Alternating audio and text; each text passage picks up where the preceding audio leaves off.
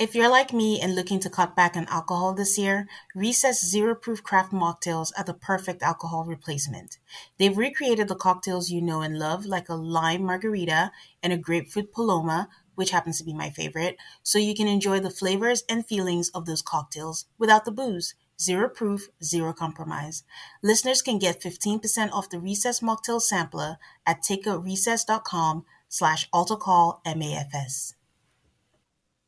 Each can of Recess is a lightly sparkling mocktail made with real fruit and only 25 calories or less. It's a guilt-free way to unwind. They taste just like your favorite cocktails, without the alcohol. Whether you're relaxing after work or hanging out with friends, make Recess Mocktails your drink between drinks or your forever mocktail. Get 15% off Recess Mocktails now at takearecess.com/altarcallmafs. That's ALTARCALLMAFS. So you can enjoy your favorite cocktails without the consequences. When everyone is on the same page, getting things done is easy. Make a bigger impact at work with Grammarly. Grammarly is your secure AI writing partner that enables your team to make their point and move faster. You can even save time by going from spending hours editing drafts to just seconds. Join the 96% of Grammarly users that say it helps them craft more impactful writing. Sign up and download Grammarly for free at grammarly.com/podcast. That's grammarly.com/podcast. Easier said, done. Hi, I'm Tane. And I'm Aid, and this is Altar Call, a Married at First Sight podcast.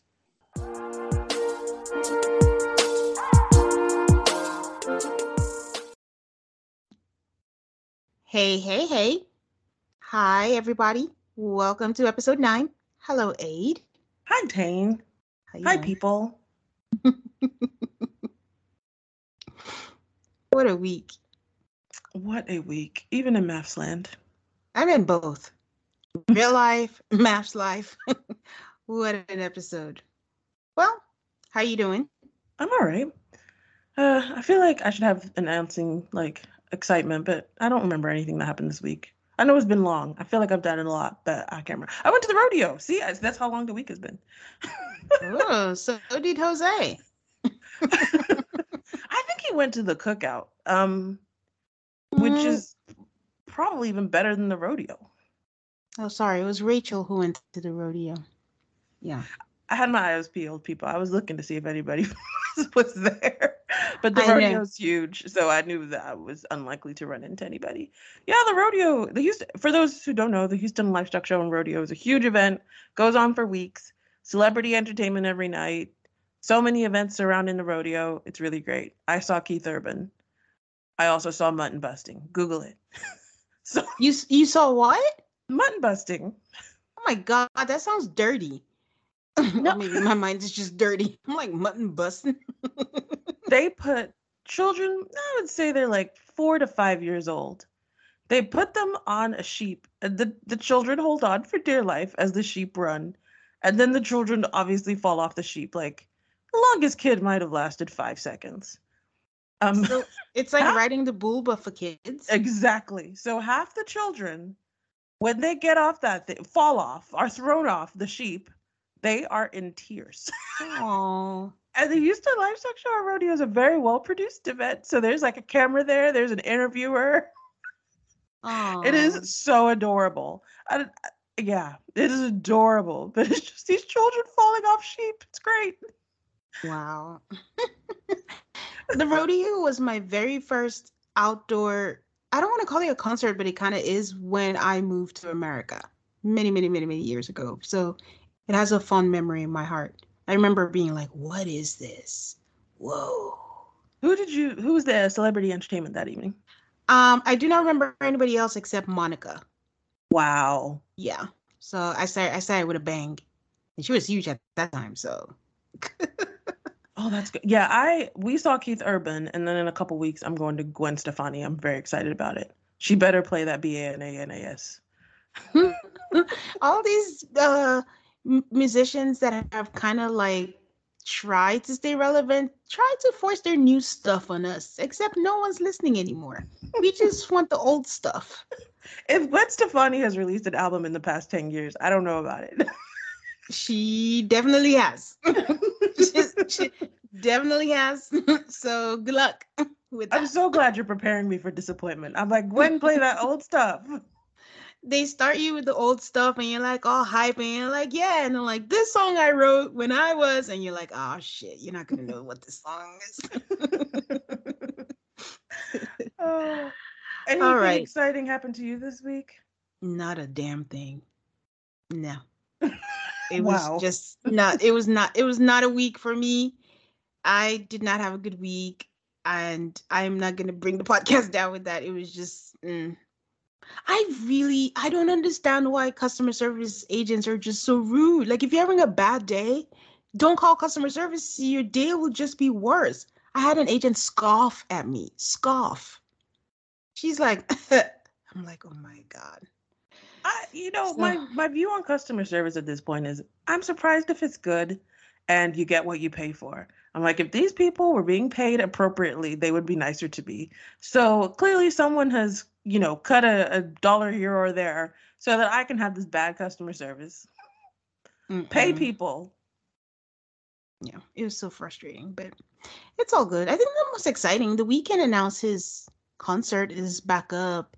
And for anyone who knows me, I'm a little tad bit obsessed with The Weeknd. And we had tickets for him right before the pandemic 2 years ago, and then it got canceled, and it's opening back up. So I guess that's exciting. Did they refund your tickets or you get to keep your tickets and go to the show as if it never was canceled? No, no, they did. They refunded the tickets. It was funny because we bought like 3 concerts or 4 for the whole year, and then we didn't know what was coming down the line. Oh, we had tickets to something too that ended up being canceled and refunded. But they're all coming Ah, back. They're all coming back. We're gonna yeah. You're gonna reclaim your 2020 and 2022. All right. Let's see if I still have that energy. The pandemic has sapped it all. It can come back. It can come It back. can come back. It can come back. Nothing a little Gatorade can't cure. But okay. Do you have anything you want to update the people on? This week we posted our second part of our Love is Blind bonus on Patreon. Um, Last week we did Sister Wives, and the question that was asked, because Tane and I disagreed, is are Janelle and Cody still having sex? And so we put it to you, the people, to tell us your opinions.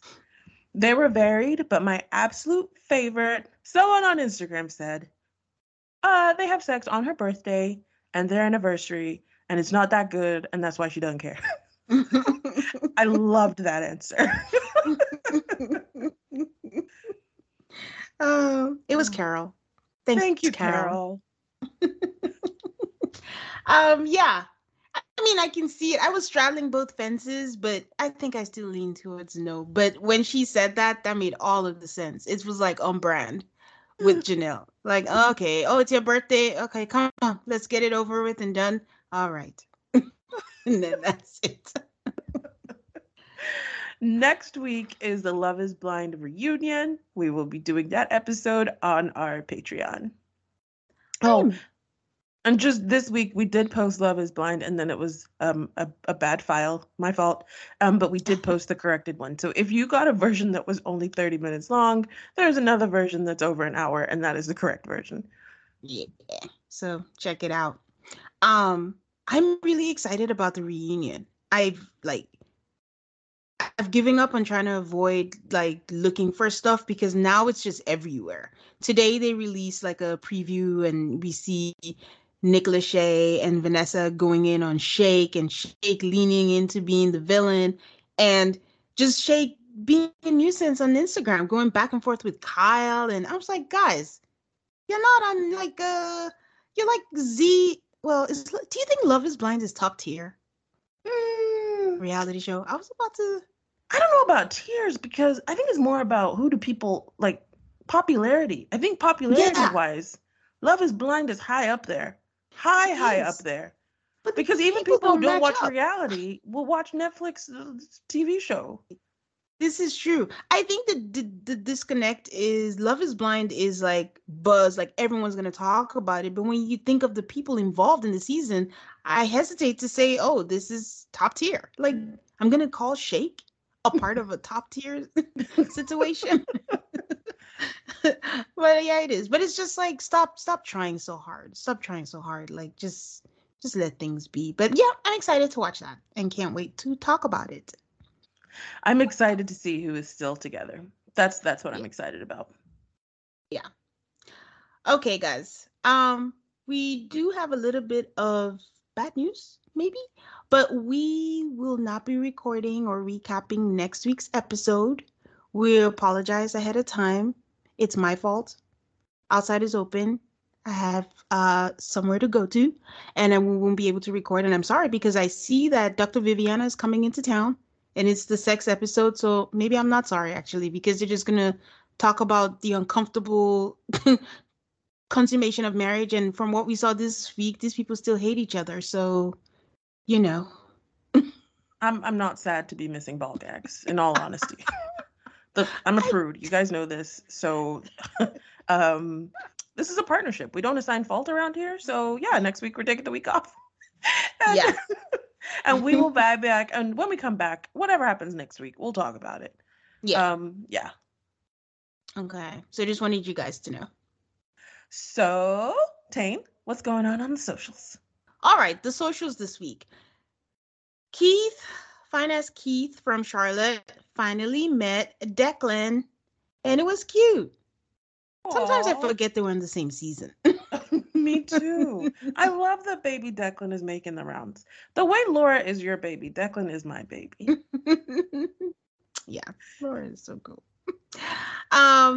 Virginia, as always, was talking about how their season just hit Hulu and she's gotten a whole bunch of hate in the DMs, and she claims like, oh, like she's so far removed from it and we only know 30 seconds of her lives. It's so crazy to me how certain factions of MAFS lives say these things about you only know 30 seconds of our lives and blah blah blah, but then you see like the Ashleys and the Anthonys saying, no, it's pretty much true. What you see is what happened. And I'm like, you know, there's something to be said about that. But yeah, she kept going on about how she's a different person than she was 2 years ago, get a life and stay away, blah, blah, blah. But she also gave an update that now she officially got a 9 to 5 job. And it was interesting because she said, yeah, she wasn't working. She was taking time to regroup. The only job she had was content creation on Instagram. So content creation didn't work out as a full-time career? I don't know. I hesitate because I don't know if it was her mental health. She said something about having to regroup, so I don't know. She just rants and rants, and I just try to get out what the important message she's trying to get out is. In line with the Hulu, Chris also put up a message in his story saying, and I quote, "Stop messaging me about the show. My inbox is not a venting session."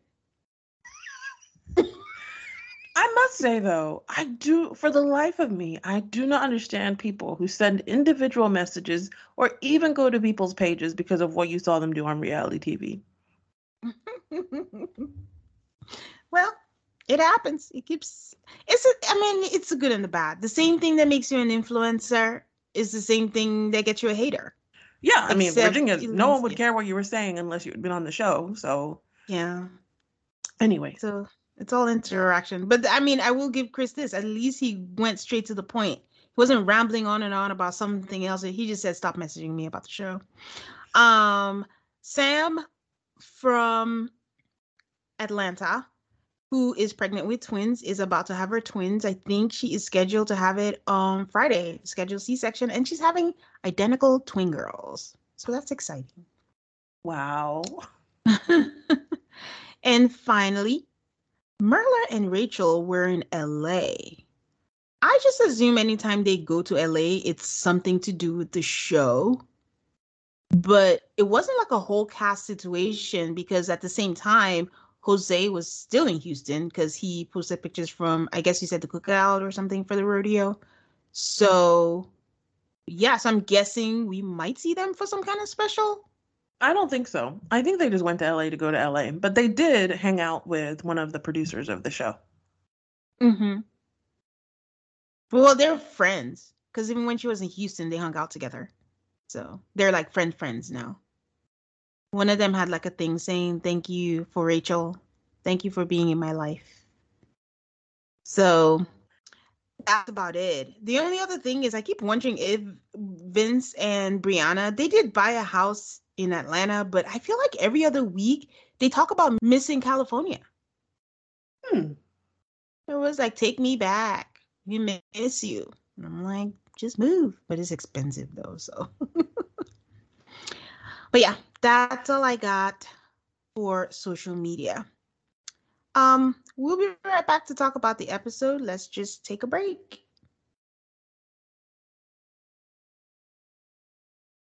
And we are back. Any overall thoughts about this episode? Everybody was crazy. Everybody was just, it was like a, what's it called? Retrograde, Mercury retrograde, but MAFS. No. What was in the water? What was going on? And this includes Stephen Noy, guys. Yes, I know there was an I love you, but even that seemed very off.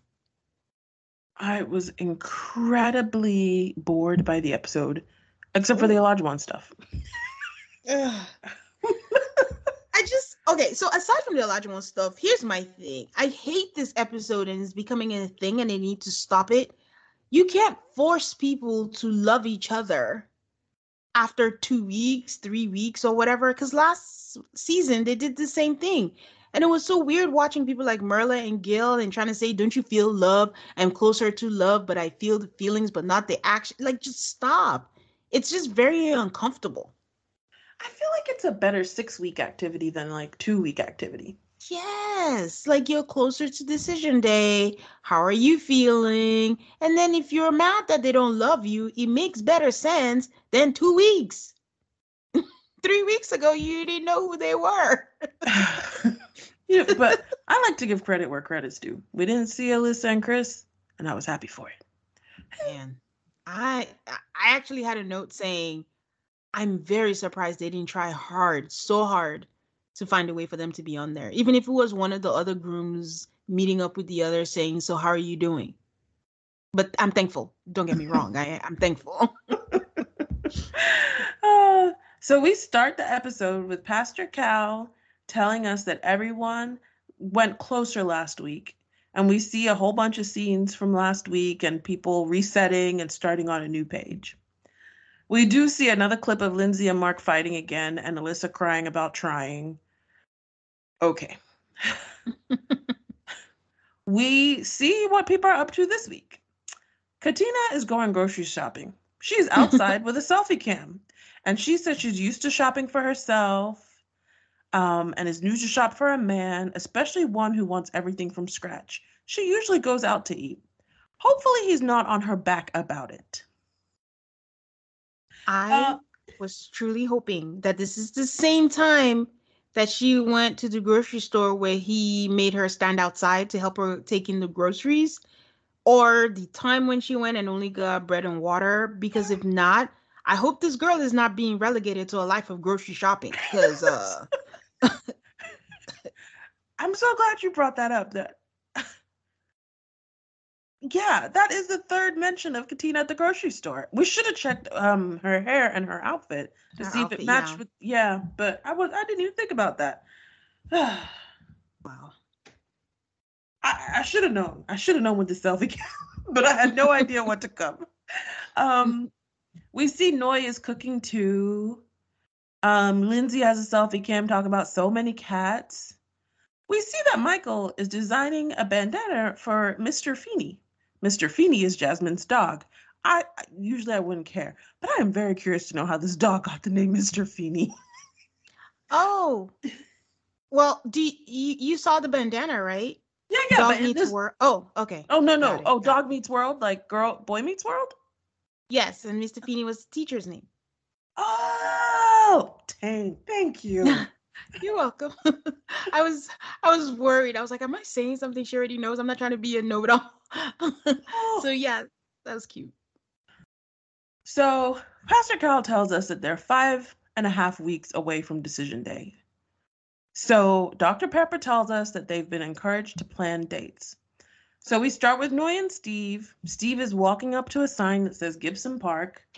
He says that he woke up to a note from Noy, and Noy and Sushi were gone, and the note said, meet me at the park by the sign. At the sign is another note that tells him where the clue is hidden. He goes on a treasure hunt. At the end of the treasure hunt, he finds Noi. Um, the treasure hunt was really cute because there were all these flashbacks of things that we hadn't really seen because they weren't that relevant. But it was really cute, like him tucking a flower behind her ear at the honeymoon, and she's like, "Oh, your next clue is behind the flower that you tuck behind my ear." Like it was really nice. It was really nice, but I couldn't help but think, man, scavenger hunt seemed like a lot of work. A complete waste of time. Why do I want to go wandering through a park reading notes trying to figure stuff out? I think setting it up is hard. Like, and as we find out on After Party, it was way longer. Let's be real here. Is it entertaining for you and me to watch someone do a scavenger hunt? If they get it, yeah, and they edit it the way they did, sure. Okay. Steve says that he loves adventures and he loves gifts. They are so cute. At the end of the scavenger hunt when they're together, I can feel the love. He says he loves it. He loves adventures. He loves gifts, especially after going through the challenges. It was nice to be reminded that they're doing well. Next up is Lindsay and Mark. I'm sorry, before you go into that, when I saw Lindsay and Mark, remembering how it ended last episode, my first thought was, being on the contract must be so tough. Like, you're so mad at someone, but you still have to film with them. So you have no choice but to co-work with this person. I mean, if you treated your coworkers, the poor Mark is asking like very basic questions. Hi, how are you? Fine. How are the cats? Well, I wasn't home today. Oh, you weren't home today? And just in case we couldn't tell, Lindsay's like, I'm irritated with Mark. I'm like, oh, really? How would we know? She says that she needs him to say, I'm sorry I hurt your feelings, or I care about you. And it's irritating to her as she's waiting for the next explosion. What do you mean you're waiting for the next explosion? They get their food. They sit down for dinner. There's silence. The MAFS people make sure to leave the silence in there. He asks how the food is. She says good. He dumps like half a thing of salt on his. Then very loudly we get to hear the pepper grinder grind the pepper. It's just like, Jesus Christ, put us out of our misery. He's like, what did you do all day? Work. How was that? Good. So finally, after this terrible I can't call it a conversation. Sorry. Interaction. There we go. Interaction. He says to us, they're not meshing well. They're not clicking. They both have an idea of what they want. And when they don't get it, it causes tension. We can literally hear the sound of them chewing, which is so, like, I hate that sound. Okay. Then there's this, this conversation just kept on going. He tries, he's like, oh, you're pretty good at bowling. She's like, yeah, you were good. Me, beginner's luck. Then they start with the clown music. And then finally they get to the meat of the matter. Thank goodness, put us out of our misery. He says, do you feel like you were out of line last night? And she says, no. Anytime we have a good time and we're out having fun, he's negative and a Debbie Downer. She asks him when he's going to start giving her affirmation, and she's trying to be supportive and kind, and what he's showing her and what she's giving him are two completely different things. She's upset with him. Yeah. He says, I'm not trying to argue with you. And she says, you're not trying to do anything with me.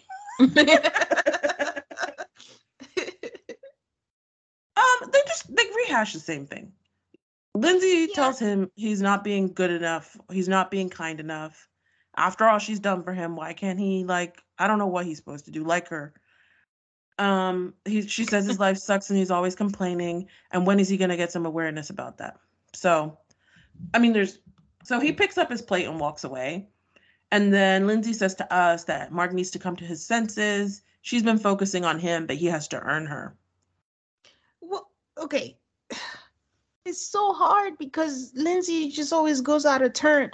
But Lindsay is not wrong. He is picking at her. He is picking everything about her. The problem is that she's stooping low, so the message is getting lost. in all of it. And she keeps saying all the things, I do this for you, I do this for you, you don't do this for me. So then it gets lost. But we got a comment last week, Naturally Savage, where that they mentioned where Mark hates conflict.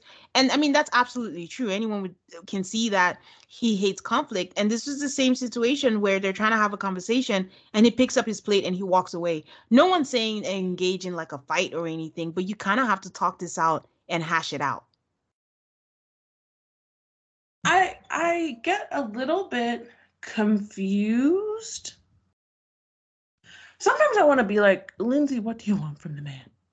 And she has told him, I feel like so many times exactly what she wants. So I'm waiting for her to kind of get that he's just not going to do it. I think she's attributing a lot of his behavior to like where he is in his life. Yeah. But I think that ship sailed a little while ago. Now it's more like you keep on asking him to open up. You keep on asking him to be nice to you. You keep on asking him. And you're entitled to ask, but I don't think it's coming. Maybe, do you think he gives her mixed messages so then it's like dangling cheese or hope in front of her?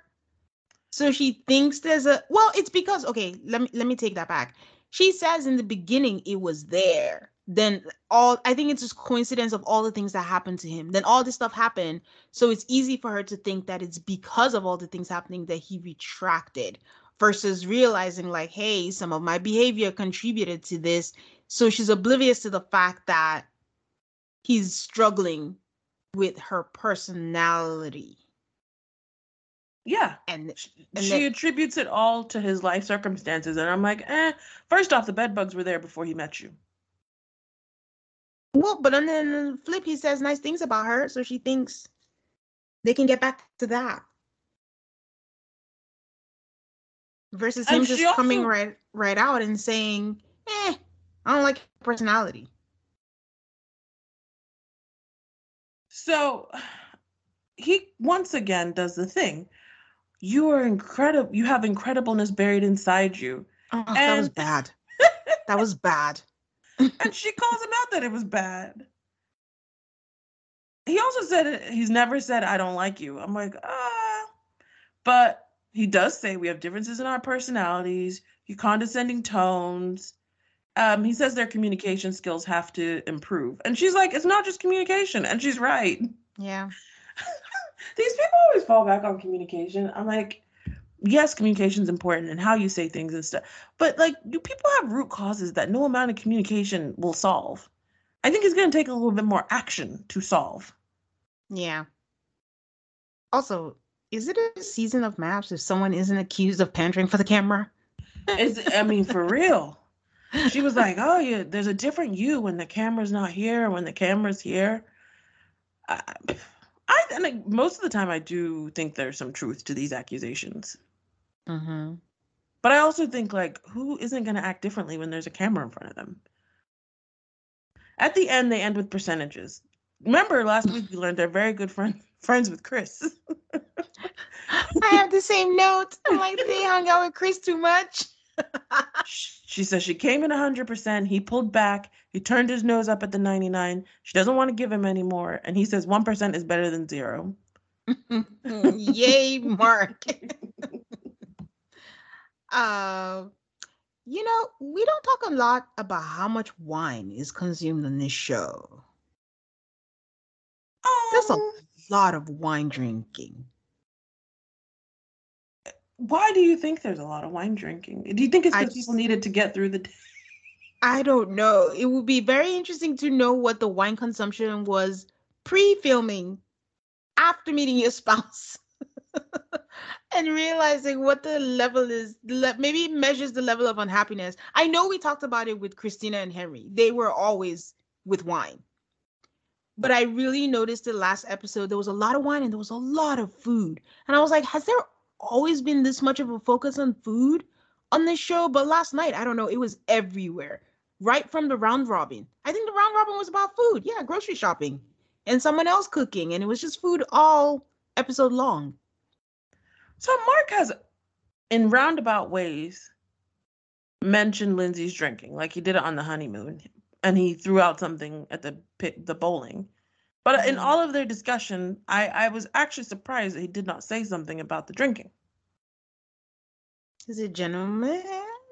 That's not true. Last time he told her go have another drink. So yeah. Yeah, there was a lot of wine, especially with Michael and Jasmina. They drank every I'll be honest, I don't even notice the drinking. Unless it turns someone into something different, I don't usually notice. No, well, I'm not even saying it as a critique or anything. They can drink as much as they want. I just realized for all the things we say, like, the official name is Ryan, the official meal is salmon. We just don't talk enough about how much wine they drink, but they drink a lot of wine. So next up to our wine drinking couple, Jasmina and Michael, they are having a really nice picnic. The way the grass looked so green is so beautiful behind them. And they look so happy. And Michael says he is going to build a stronger bond with the dog because the dog is important to Jasmina. So he brings gifts for the dog, and Jasmina opens the gifts, and she's so excited. She's so happy. And Feeny is a big part of her life, and it makes her happy that he's doing things for her dog. And then we see the reveal of the bandana that says Dog Meets World, and he pets the dog. It's very important for him to bond with the dog. And they do this whole thing about him giving the dog a treat so that she'll do one of those dog tricks. Like paw. And she's like coaching him, like, oh, you have to show her the treat. But anyway, so they had a good 5 minutes, and then they went back to being themselves. Michael says that he's trying to figure out both times that they had issues with the communications and how to address things that he didn't like. And she starts with getting high feet from the start. She says, you just need to talk to me, not talk at me. And the best way to talk to me is to have a conversation. And Michael is just like, but I'm so confused. You can see the look on his face. And he says they were both speaking at a tone that was higher when they get upset. And she says that they wouldn't have gone to that tone if he didn't start it. And she says it's basic knowledge on how to have communication. It's a very painful conversation. It gets worse, though, because she's like, how do you not know how to have a basic conversation? And Michael says, like, help me. And then she says, you're getting annoyed. You need to calm down. It was... Tane, thoughts? Okay. My thoughts are, so you remember last week or 2 weeks ago where, it might have felt like we didn't know how bad Michael really yelled at Jasmina, but she just said like it was really bad. And I'm like, oh, why would you talk to a woman like that? And, we had some people who were like, there's something really off about Jasmina. And I'm like, no, but I ate my words this scene because I'm like, is this the tone she means? Because let me just say that this scene made me question my standing up for Jasmina because I'm like, she has a tone. This is not the first time I've been introduced to this tone. So for someone who's so triggered by tone, she was talking to him like he was a child. Multiple people have been like, she's a preschool teacher. And you could see the preschool teacher come out in her sometimes when she talks to Michael. Yeah. So this was me. I'm like, this man is begging you practically to tell him how to communicate with you in the way that you understand. And you're basically dressing him down and saying you should be able to have a basic conversation. Okay, Jasmina, relax. So yeah, so that was my thoughts, was just like, okay, I started side-eyeing Jasmina a little bit after this. Because in that conversation, Michael looked conciliatory and she looked defensive. And none of us watching could tell, what are you defending yourself from? Yeah. And then, I think what really got me was there was a part where he just said, no, we can't. And he made sense. Like, how you communicate with someone is influenced by how you grow up, what you know. And she goes, see, you're raising your voice at me. I'm like, wait, what? I didn't see. Oh, where did he raise his voice? You're the one. So, yeah, that was a little bit concerning. So, anyways, those are my thoughts. It was not good, you guys. And it started so well. It just descended into not good. Mm-hmm. Talking of not good. Next, we have Katina and Olajuwon. Mm-mm. She thanks him for helping her to cut the plantains. He asked if she was surprised, and she said she was surprised. He says, "Why were you surprised?" "Well, we were both upset with each other from last night to this morning." And then we get the Dateline camera. Their living room looked very strange on the Dateline camera. I wondered if it was like all the production equipment or something.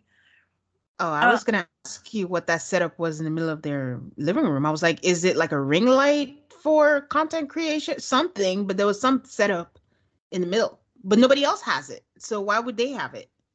anyway, yeah. So, oh, but we haven't talked about this, but Olajuwon mentioned that she has a food blog, like a restaurant food blog. Oh, and she works Um, from home.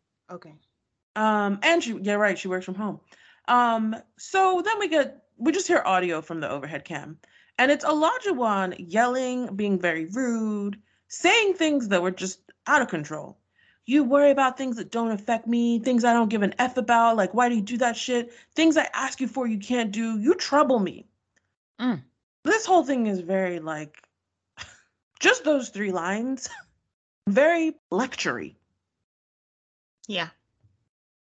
Now that's, you know how you were saying like Steve was talking like she was lecturing Noy. Now this is lecturing to me. Actually, it was worse than lecturing. I'm sorry, actually. It is I don't worse than think it was even lecturing. lecturing. It was way worse. It was like just plain old talking down, Yes. talking at. So we come back to them, and he asks her, "What is the definition of a wife to you?" And she Mm. says, "Maybe we have different definitions." Olajuwon goes on this thing about how she only wanted to clean half the floor. I was like, how does that work? Then he tells her not to roll her eyes. He said, when it's time to clean up, he said, "Let's clean the floor." And she made a babble about it. So he told her to go to bed. Then he cleaned the floor. He's like, "Where's his other half? He wants a wife. He wants to clean this together." And a wife wouldn't like go back, let him fall, let him fall by making him clean a fucking floor and go to You, bed while he's sitting here cleaning. I just everything about it is wrong. Olajuwon needs a maid service. Like, what is the problem? I don't want anybody to get it twisted. But honestly, when I was hearing that, first off, I wanted her to affirm, did you really say you wanted to clean half the floor? And then I wonder if like when people have different cleanliness standards, maybe she only wanted to clean half the floor because she only saw half of it was dirty. And he's one of those people who has to clean the whole floor. Mm. Yeah. I mean, that's more likely because it seems to be the issue. Olajuwon has this image in his head and thinks that Katina should live up to it because she's not her own person and he just wants to mold her, which is funny because his friends said that. You remember? They told I remember. her that they're trying to, that he's going to try to make you into what he thinks you should be. And I'm just, the lack of self awareness for me is like you keep asking her for patience, but you don't have any for her. Yeah, yeah. Where I thought, okay, this could be a legitimate discussion, but this is not the way you're supposed to go about it. If you have a belief about cleaning or you want something cleaned, your options are to do it yourself or to have a respectful discussion like, "Hey, can you help me?" Or, "Hey, I thought like, there's just a nicer way to talk about it. Maybe she'll help you, maybe she won't, but you don't need to talk to anybody like that." You know And what's even weirder is Katina is willing to do anything for Olajuwon. It's not even like she doesn't want or she's like, no, you're not gonna tell me what to do. She is willing. So what exactly is the problem? Why not just try being nice about it? this man says in the hallway that he came here for a wife, not to help someone grow as an individual. And I'm just like, who asked you to help anybody grow? You took it upon yourself that you were going to coach her or some shit. So we come back. He says it's not just food, but it's bigger than that. She's his wife, not her boyfriend or friend. He has a ring on his finger. Understand what it means. Mm. What do you think a ring on a finger entitles you to? What? A maid? Then Katina, just really breaks all of our hearts, and she's like, when she envisions marriage, like everyone wants a wife who's happy and ready. Not that she shouldn't be meeting someone's standards, she just wasn't expecting it. So depressing. So it was more so I just didn't enjoy watching how he made her feel. Because Because you could just, she looked a little defeated. I, I mean, I'm kind of speechless because Katina straight up says, "I didn't cook." This man says he wants someone to cook. We see her at the grocery store. She's chopping plantains and shit. She made spaghetti. We have seen multiple times that she's cooked. They've only been together for like a week at this point in this house, and she's already cooked at least 2 times. For something she doesn't even enjoy. All And she because went you said grocery it's what you shopping. wanted, and then what she got in response was you being like, not good enough. You're not You even didn't clean giving. the floor. Mm-mm. Mm-mm. All right. So again, I'm going to just point out all the times I was seeing food. But they showed the couples getting takeout, which Olajuwon and Katina should probably do to solve their problems, since the problem is just he wants to eat. But this is the episode where the show forces them to love each other. But like I mentioned, this season is a struggle. They have sent them questions to explore deeper topics. So Steve and Noi are the first couple to start, and we start with Noi aggressively sucking on the straw for her bubble tea. It was like Steve was like, "What is happening here?" So Steve asked her if she's been in love before, and I'm very surprised that she says yes, and she's only been in love once. Wasn't she the 90-day fiance person?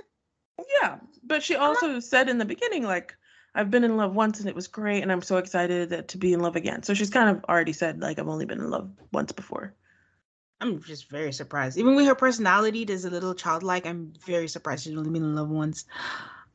Steve says that he has several times, and Noe says, how many times? She's trying to act cool, but you can tell that she was bothered. And he says, well, I've had 5 serious relationships and I was in love each time. And then she tells us, oh, I was surprised because, he's been hesitant with me. Like, he hasn't been comfortable to tell me, ma'am, he has known you 14 days. You are not going to compare yourself to long-term relationships. Anyways, I think Noi thinks like you put a ring on the finger and that's 10 years or something. I don't know. So she says the thing that tells her if she's in love will be how the person shows up for her during her hard times. That's what it takes for her to fall in love. And Steve says it's a feeling and like being comfortable expressing it, and a lot has to happen to get there. Hint, hint, stop stressing me out. She asks, if it's too soon, like, is he getting any closer? And he's like, well, we're getting closer. She says it's scary that he's not comfortable saying it to her since he's been comfortable with others. I don't understand Noi's thought process with I things. do think 5 people is a lot of people to say I love you to in the course of life. So I could understand being like, but you said it 5 times before. What about me?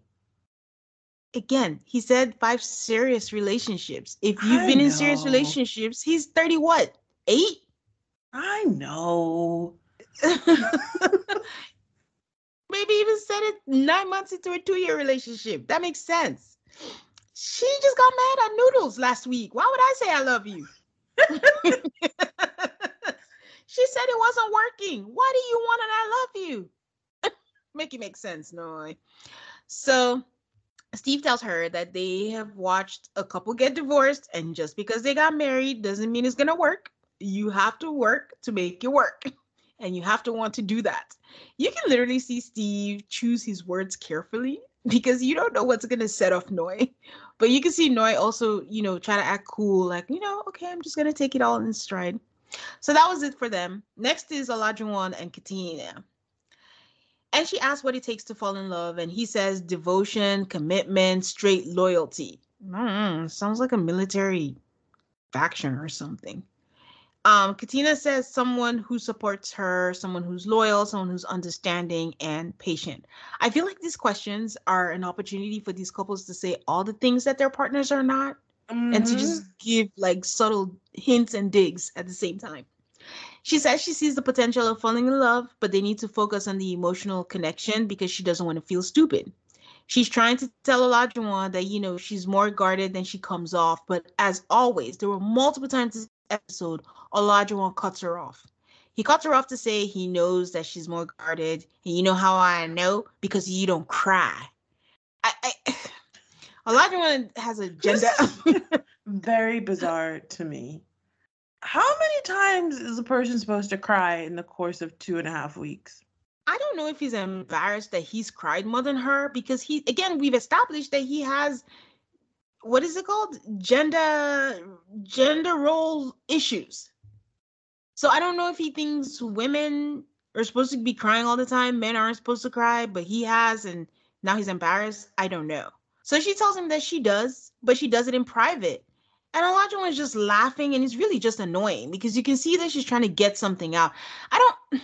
She tells him how she used to cry all the time and how her ex was basically verbally abusive, and tells her that she was a weak bitch. They cut it out whenever she cried, and she promised herself that she would never ever cry these tears again. I mean, I know she just said that, but you can tell by Katina's reactions whenever Olajuwon starts talking that she has been in an abusive relationship. Would you agree with that? Yeah, because she very much goes in on herself because she's learned self-protection. And she shuts down. And I also think, like, for someone to tell you this, you're the one who's after all the time to open up. So she opens up so you can cut her off Yeah. and say some nonsense. Yeah. And of course, instead of just saying, "Oh, you don't have to worry about that with me. I'm not going to do that. Like, you should always be yourself." He says, "Don't let anyone dictate your future or your actions." And I'm like, that's so ironic since all you want to do is dictate what she does. You're making this woman cook and she don't even like it. I So think she in asks previous him, episodes, I accused Elijah of wanting to, like, coach her through life. Like, I don't yeah, understand why he assigned this role to himself. I don't recall her asking for it. yeah. So she asks him if he's starting to fall in love, and he says she should go first. And she says she sees the potential. And again, he cuts her off and says, "I heard it. I heard it. You're falling in love with me." I was like, nothing about what she said says that she's falling in love with you. So Olajuwon says that he likes her. Like, yep, he definitely likes her. And falling in love is a strong word for him. And he's not going to say that. And love is not on the table for him, but he definitely likes her. So on the honeymoon, Elijah said that he loved her. We heard it. It was on camera. He said it to her. Might have He even said cried too. I think he said it offhandedly, like, "Oh, I love you." But the Uh, fact that he's like, "I can't love you until da." I'm like, but you said it before.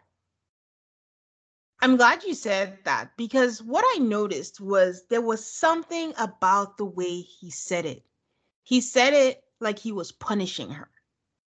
His tone, his demeanor, everything about it was something that was just like, if you're not going to do this, I'm going to do this. So it's almost like he wanted her to be hurt by saying, "I'm not going to say that. That's a strong word for me. And it's definitely not on the table for me."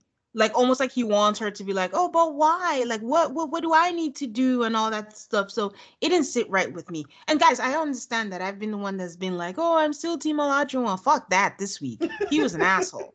I'm allowed to change my mind, and I did this week, and he was awful.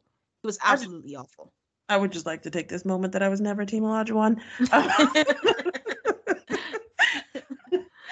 I also, I think you are the one who said when they were on the honeymoon, you said something about love bombing.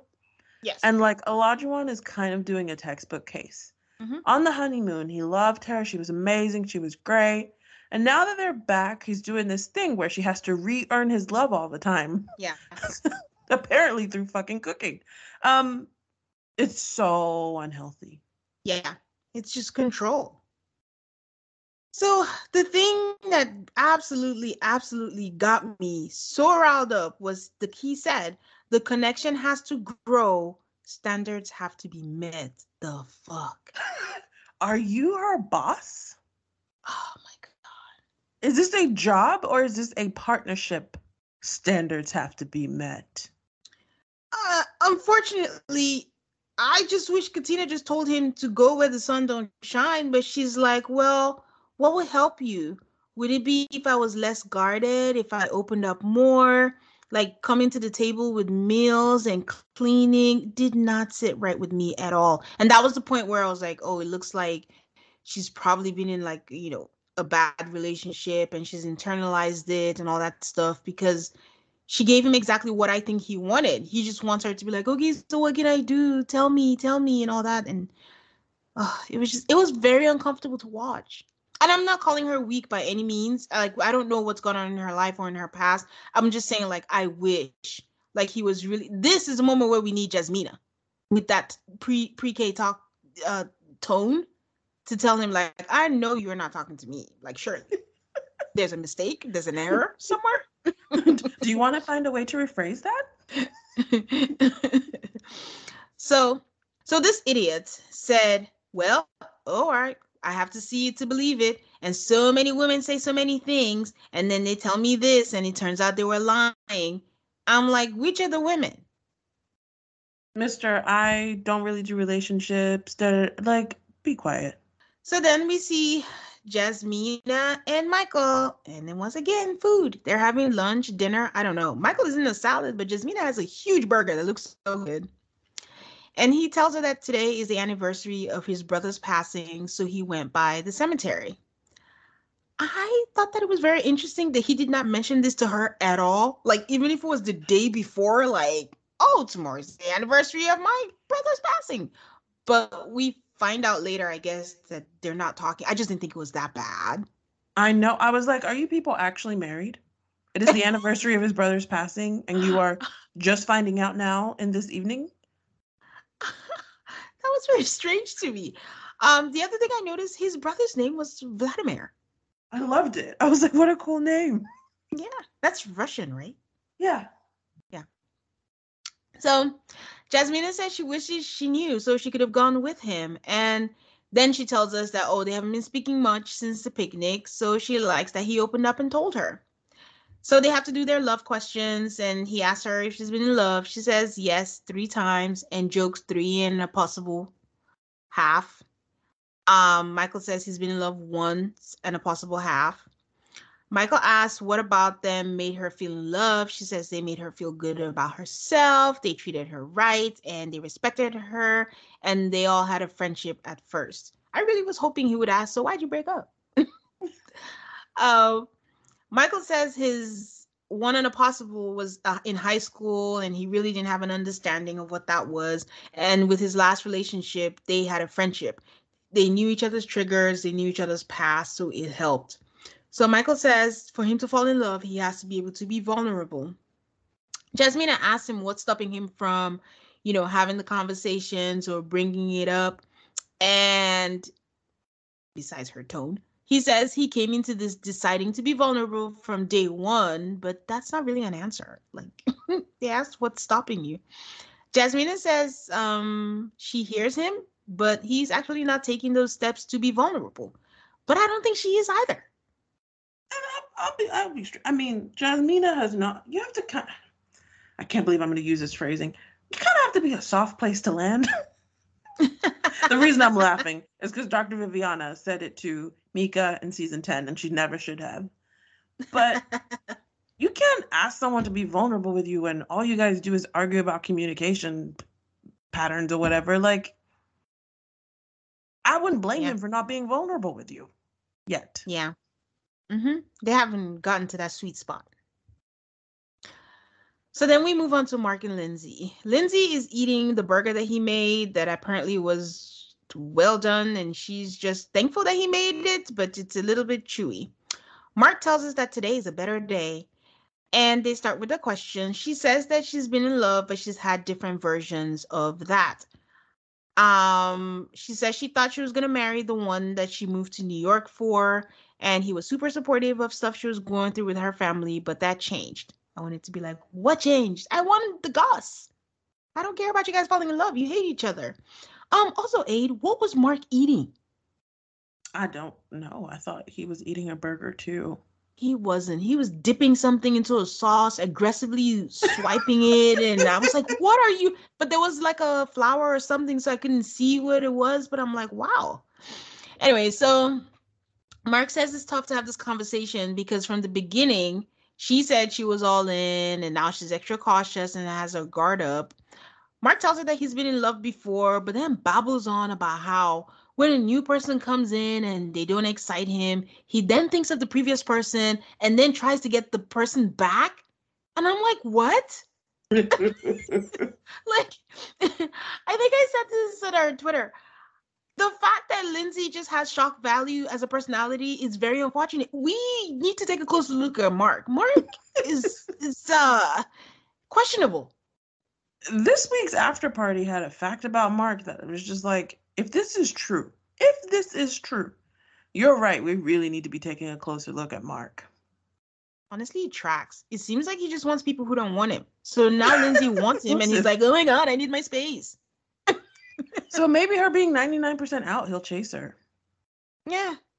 Well, he did turn things around, right? So anyway, Lindsay says that that's concerning because it's like you never move forward. Then he actually starts to defend it.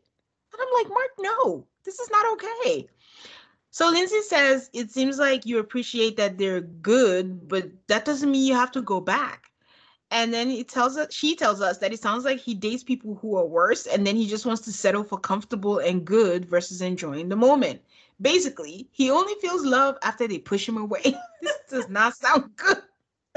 It sounds pretty bad. So Lindsay tells Mark, you said that you told me that it takes you a while for you to fall in love. But I'm like, that's not what his friend said. His friend said he says I love you after a couple days and wants to move in. Was he just telling her that, like, give me time? Is he buying time with her?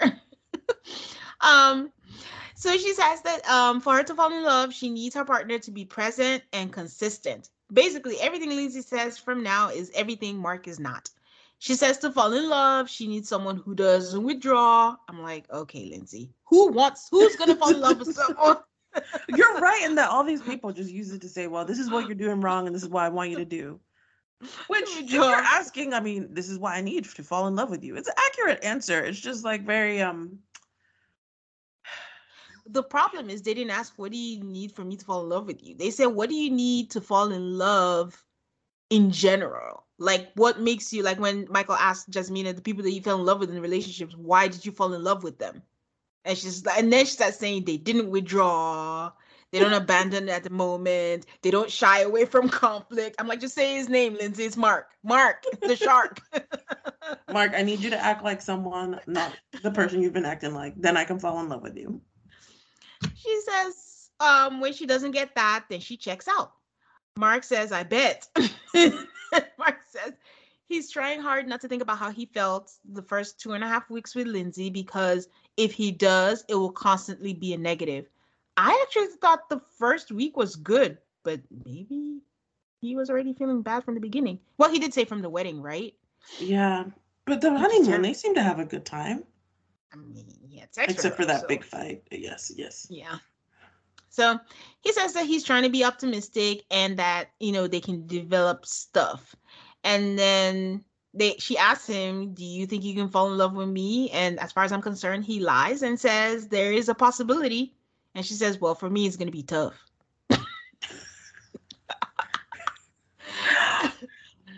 When do you think Mark and Lindsay were officially done? Oh, I think I said it on the pod. I can't remember exactly when I said it, but I think when the whole thing happened with the Puerto Rico thing. Oh, you mean on the plane argument? Yeah. And I was like, yeah, there's no way they're staying together. He's out. He's checked out. And then he told her, I'm pulling back. He's out. There's no way. It's the same way like Olivia and Brett. That moment when they sat on the couch and she said, oh, do you think if I commute? And he's like, oh, we don't have to worry about that. He was out.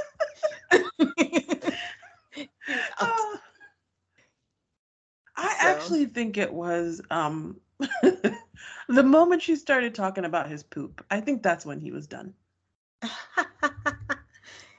All right, guys, we will be right back. And we come back to meetups. Katina and Jasmina are talking about how cute the food is and the setup is at the place that they're at, which we later find is a nail salon. And the boys are meeting up to do some kind of archery. This is non-traditional archery. I was confused by it. Well, it seemed like what's it called? Paintball, but archery? Yeah. But there was no paint, was there? It wasn't paintball. I'm just saying it was archery, but in the style of paintball, where you try to hit someone. Archery. Yeah, that's a good description. At this point, I'm like, can all the women gather together peacefully? Lindsay does a selfie cam, and she said she's on her way to a girls' gathering. And I'm like, okay, I guess they're all getting together. She says to get our claws sharpened in a small room. The same way, I guess, we're worried about Lindsay going anywhere and meeting with other people is she knows. She knows herself. Why? She was in the car with Noy, right? Oh, I didn't notice that Noy was in the car with her. Oh, she never showed her. There was a second person in the car with her, and I'm like, why are we just seeing an arm? And I'm like, why didn't they show? And then I was like, okay, maybe it's not her. But then when they got there, they walked in together. Okay. So before they get there, Jasmina asks Katina if she talks to anyone, and she says, "No, I will DM her." I'm like, that's not really even talking. And then in an interview, Katina says, "You can't let someone control your emotions or your actions. She wants to be who she really is, be the kind of woman in her heart and soul, and override her triggers." A very oblique way of saying she's trying to get along with Lindsay at this nail date. Katina asks how everybody's getting along, and I'm so on high alert. I'm like, and I'm like, oh wait, she's talking about everybody's husband. Noy says that they're getting used to each other. They had fun on the honeymoon, but now she's with the person 24/7. Lindsay says, oh, that thing that you posted, when you marry someone, you marry their trauma, you marry their inner child. That was different from the posting that we saw last week during Noodlegate. I think Noy is doing a little too much posting. Are we surprised? Oh my God. Noy continues on and says, like, it's important to learn. Like, yeah, we're married, but we don't really know each other, so it's going to take time. Lindsay says, I hope the guys are getting, like, the same, like, conversation perspective that we are. And then, like, for fun, they show the guys just shooting things. And then they do show them sitting down and talking. And Mark says that this is like a breath of fresh air, and it's nice to take some time away and be with the guys.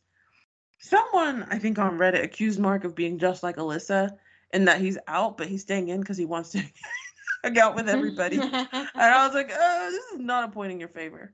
If you consider a breath of fresh air getting the hell away from your wife, that's not what this is for. You waited 4 years for this aid? Michael says that Mark is the best shooter. Steve says that he grew up in a competitive household and with competitive friends. Michael says that Steve got him hard and he questioned the friendship at that time. But then they do sit down. Michael asks everybody how it's going. Mark says it's more work than he thought. He can get to know anyone quickly, but he feels like it's a lot of work and figuring out personalities and where emotions are coming in. He's digging as deep as he can so we can get on the same page. Meanwhile, Lindsay's saying they're in sync on so many things, but when they're not in sync, she's like, what the hell happened? She thinks week 3 is a challenge because the honeymoon is over. I thought that was an interesting contrast. But Lindsay does that all the time. She's always telling people how great it is with Mark. She is, but I think she was honest this week. Okay. Yeah, I think she was honest. She was like, it's a struggle. I'm struggling. She thought things were fine. Even at the time where she said she loved him and all of that, she did believe everything was fine. She was being honest. Like, Lynn says a lot of things. I don't necessarily think she lies. The only time I even ever think she's embellishing is on After Party. And then I don't know if it's true or not because we're not there. So that's true. Katina says that they're up and they're down. He needs someone to give him the same energy back verbally and actions. And, someone calling out the things that you're already thinking. It's like someone holding up a mirror to you, and he's called it out in different ways. This is a lot of called it out, Katina. A lot of called it out. She wasn't changing as swiftly as he wanted to. The last few days have been eye-opening. Olajuwon says that he feels like he's babying her in effort and life skills. He doesn't go to sleep with his house dirty. He does a little disclaimer, it's okay if your house is dirty, but I don't go to sleep when my house is dirty. He can't always. It's okay because you're a man. That's okay. That's really what I heard. He can't always be there to help guide. This is so paternalistic. It is she's not your child. She's not a child. He works overnights and during the day. And what do we do when we go back on work? Where can I rely on you? Where can I get support from my wife? This is why he gets irritated, because his feelings are high and he's having a tough time. He's learning to have more patience, but time is not on his side. And he hasn't seen a difference in her since Pastor Cal came by. Didn't we establish that Pastor Cal had no notes for her? I thought she was kidding, but that's true. He had no notes for her. Um, Besides Olajuwon really thinking that he's God's gift to earth, I just the contrast of it all. We've sat here. I even asked last week if she makes too many excuses for him. He has gone through the ring of fire and she would defend him for everything and has put up with all his flaws and says it's okay by me, like no one's perfect. But he is right here picking every single flaw. It's not even a flaw, but picking her apart and holding her to the fire for these non-existent ideals. He's like a worse Johnny because he's comparing her to what was it last season? Comparing her to an image that doesn't exist. That's a figment of your imagination. How do you live up to that? Yes, it's a figment of imagination, but I also think it is delusional and bold to declare yourself someone's guide in life that you have to coach them into who you want them to be. If she's not what you want, move on. Like, who declared that you need to coach someone into something that into what you want? It's really quite gross. Yeah. Michael is sympathetic to everybody, but he doesn't feel that the effort is reciprocated. He's talking about Jasmina, just to be clear. Oh, he was talking about Olajuwon. He was filling in the blanks for her. He was like, so you feel like the effort is not, and Olajuwon was like, yes, exactly. There's no effort. I would love to when because all we talk about is cooking and cleaning. I'm like, is this your whole relationship, is cooking and cleaning? Oh, I'm waiting for the big fight, but honestly, I want to say that I'm surprised by it.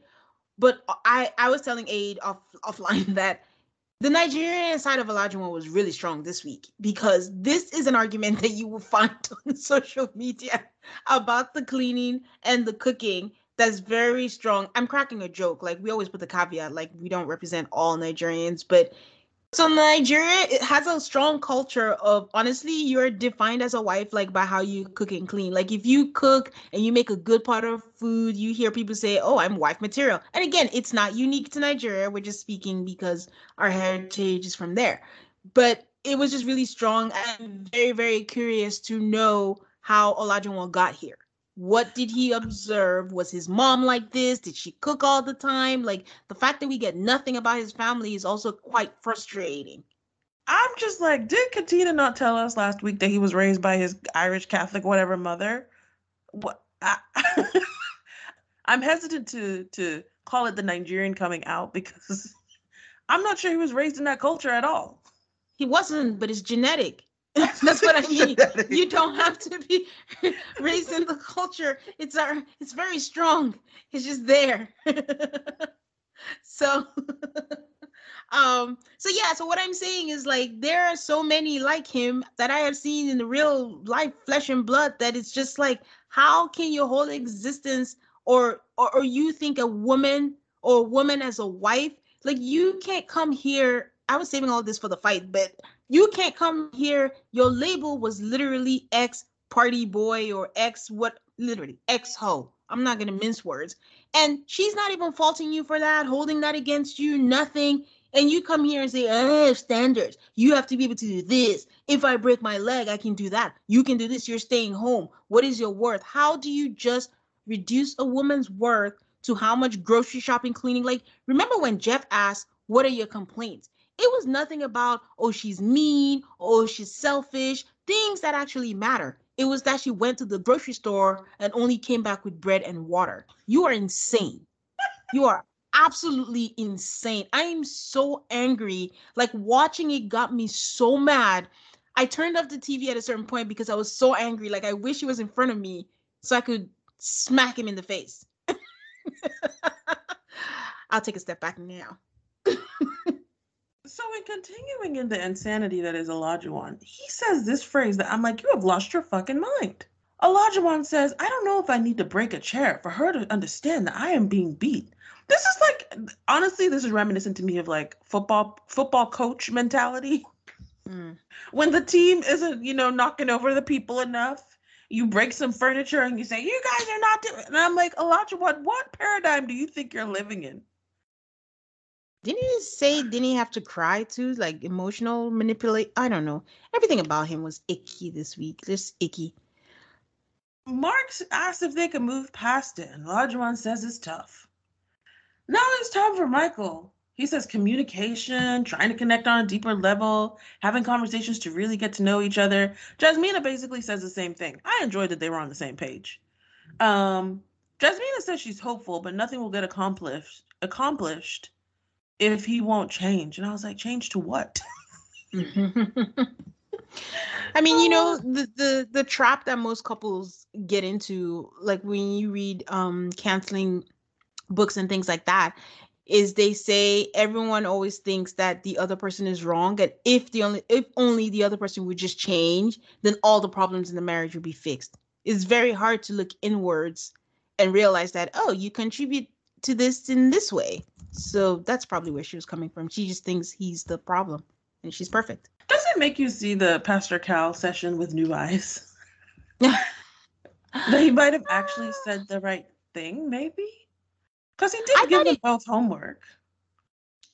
I think he did good that week. I mean, I know we get down on Pascal, but I believe I said, Pascal gave some good advice, because I mean, he did tell Elijah one too. Get out of the whole cooking thing.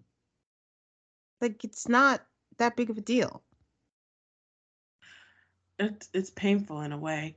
But Steve says that he and Noy had the big issue. She was cooking the meal. He had cooked 6 or 7 times by that. I'm like, 6 or 7. If it was me, I will know the exact count of how many times I cooked. He tells the whole story. And he says, when she got back, I told her how much it hurt me. And once he like really got through to her, how much she hurt him, then like that's what it takes. His lesson from that is that what it takes is vulnerability. Back to Noi, she starts almost crying. She's like, "Oh, he loves me. He hasn't said it." Did Lindsay say that he never will say it? I didn't hear that. Let me skip that part. So Noi I didn't hear says, that. he was so devastated by her being silent, and she doesn't want to be responsible for hurting him like that. So, we're so deeply affected by what we do to each other. Noi says that they've had a strong connection, and this was a test. How do you feel after something hard has happened? So, she took the positives out of their Noodlegate. You didn't think she was gloating just a tiny little bit? You didn't think so? No, actually, I don't. I thought she Maybe was. I'm taking Noy and Steve at face value. Maybe that's dumb of me. But I really do think that she was just saying, like, I learned I can't be an asshole because that I might think hurt my partner. I think she did, but I also think because of the many, many times she said, "Oh, he was so devastated. I'm sure he loves me. He just hasn't said it." I think she said that 3 times in the span of 5 seconds.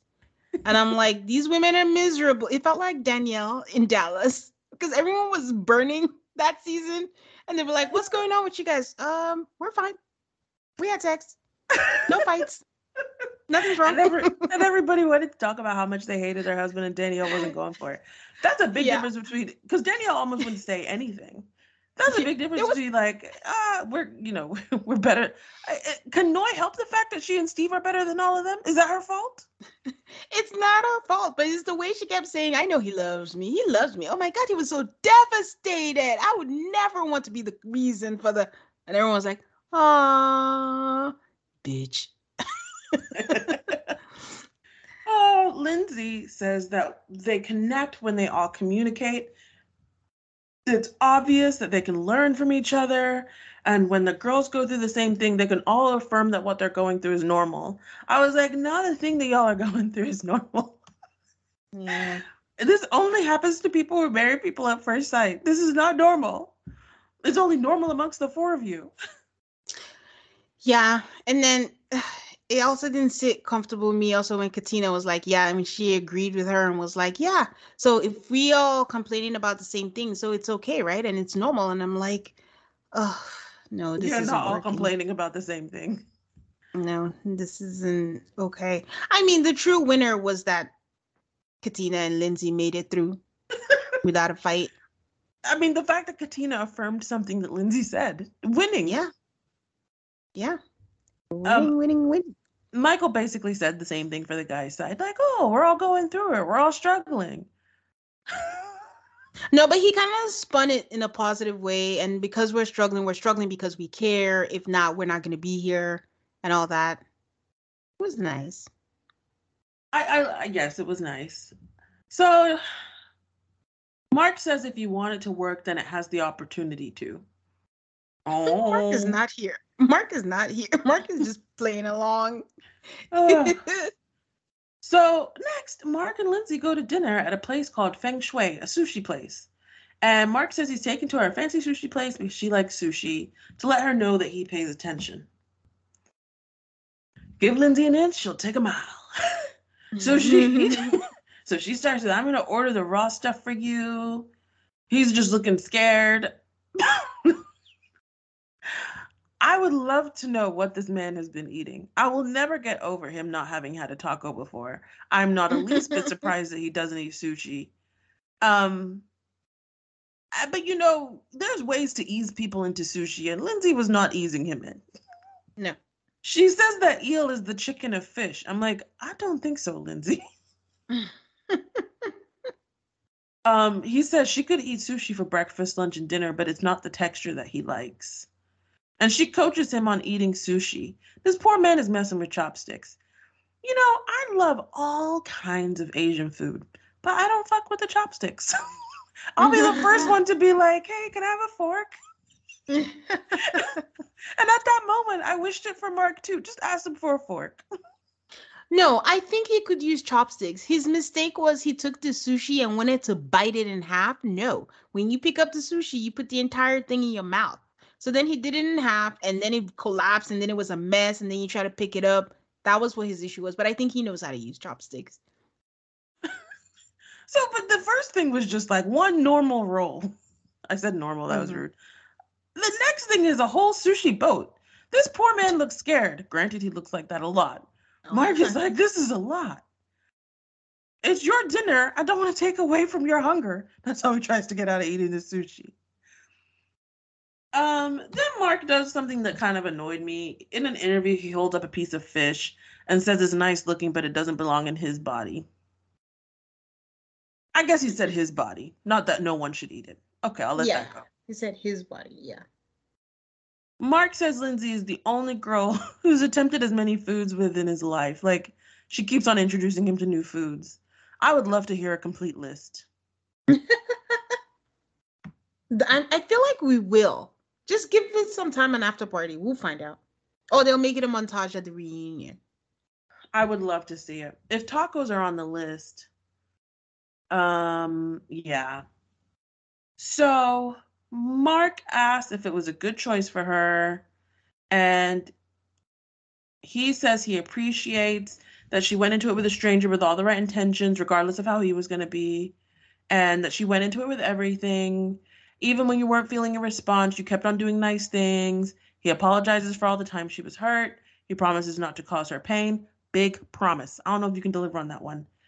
And to let her know that he notices everything that she does. And he says you're too good a person to ever feel hurt or that you're not appreciated and that you are appreciated and cared for. And he doesn't want her to think otherwise. And then they hold hands over the sushi boat. These people can And scam me then so easily because I'm like, oh, this is so cute. Then I'm like, this is Mark and Lindsay. There's not a prayer. even cuter, she blew him a kiss and he caught it. But yeah, you're right. They're not.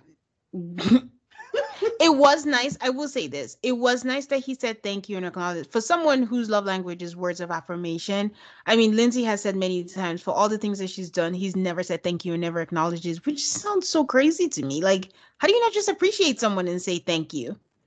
So it was nice that he acknowledged it. Do you think it's true that he's never said thank you? I think it's possible. You have me going to get your bed bugs? Mm-mm-mm. I think human beings, we really overestimate ourselves. Like you think let's say for example like Jasmina. Well, we do see herself in After Party, but I promise you that in that moment she probably thought that she was making sense. But you're really saying nothing. But in your mind you have communicated. Like you just be basic, don't have a tone, talk to me, but you haven't told him anything. But you think that you have. So a lot of times human being things like, "Oh, I did this. How do you not know that I love you?" Of course I appreciated it. But you've actually never, when you roll back the tape, you've actually never like said thank you. But you think you have. So that's why I believe it. Okay. All right. So we move on to Jasmina and Michael. Jasmina is looking so cute in her workout outfit. It's like a crop top, si- bicycle shorts, lime green situation. And she set up a workout station and she called it Jasmina's Gym with a J because he has been trying to get her to the gym, but she's lazy. she she has set up stations and areas that they need to work on: communication, vulnerability, and interruptions. Michael appreciates it and said that he thinks that it took thought. She says she truly knows nothing about working out, and honestly, with the things that she was telling them to do, she truly knows nothing about working out, but she doesn't have to because she looks great. She looks amazing. I'm like, why would you go to the gym if you had Jasmina's body? Yeah. So she makes them stretch. They sit down and they open their legs wide and they hold hands and they talk about his past and growing up as a child. I mean, that position wasn't feasible because after a while they just couldn't hold on any longer and then they let go. And he talks about how his brother used to bring food for the families, and that's how they found out his, brother got shot. Like, there was a knock at the door and they just thought it was him coming late after work, and it was somebody saying that he got shot. So he tears up as he mentions how he saw his brother on the pavement, which would mean that he was shot by the house. I mean, it's Mm-hmm. not like I want to know the story, but that's just sad. And at this time, he's not holding it in anymore, and he's full blown crying, and Jasmina's comforting him and wiping his tears, and it was just really sad. It's just no one should have to go through that loss. Like I still get taken aback every time he mentions all the people that he's lost. Yeah. That one really broke my heart. It's just like, I think in my mind, I was like, what kind of world do we live in that like a 6 or 7 year old like sees that and has to like Mhm. carry it with them for the rest of their life? Yeah, It might be the saddest moment I think I've ever seen on MAFS. yeah, yeah.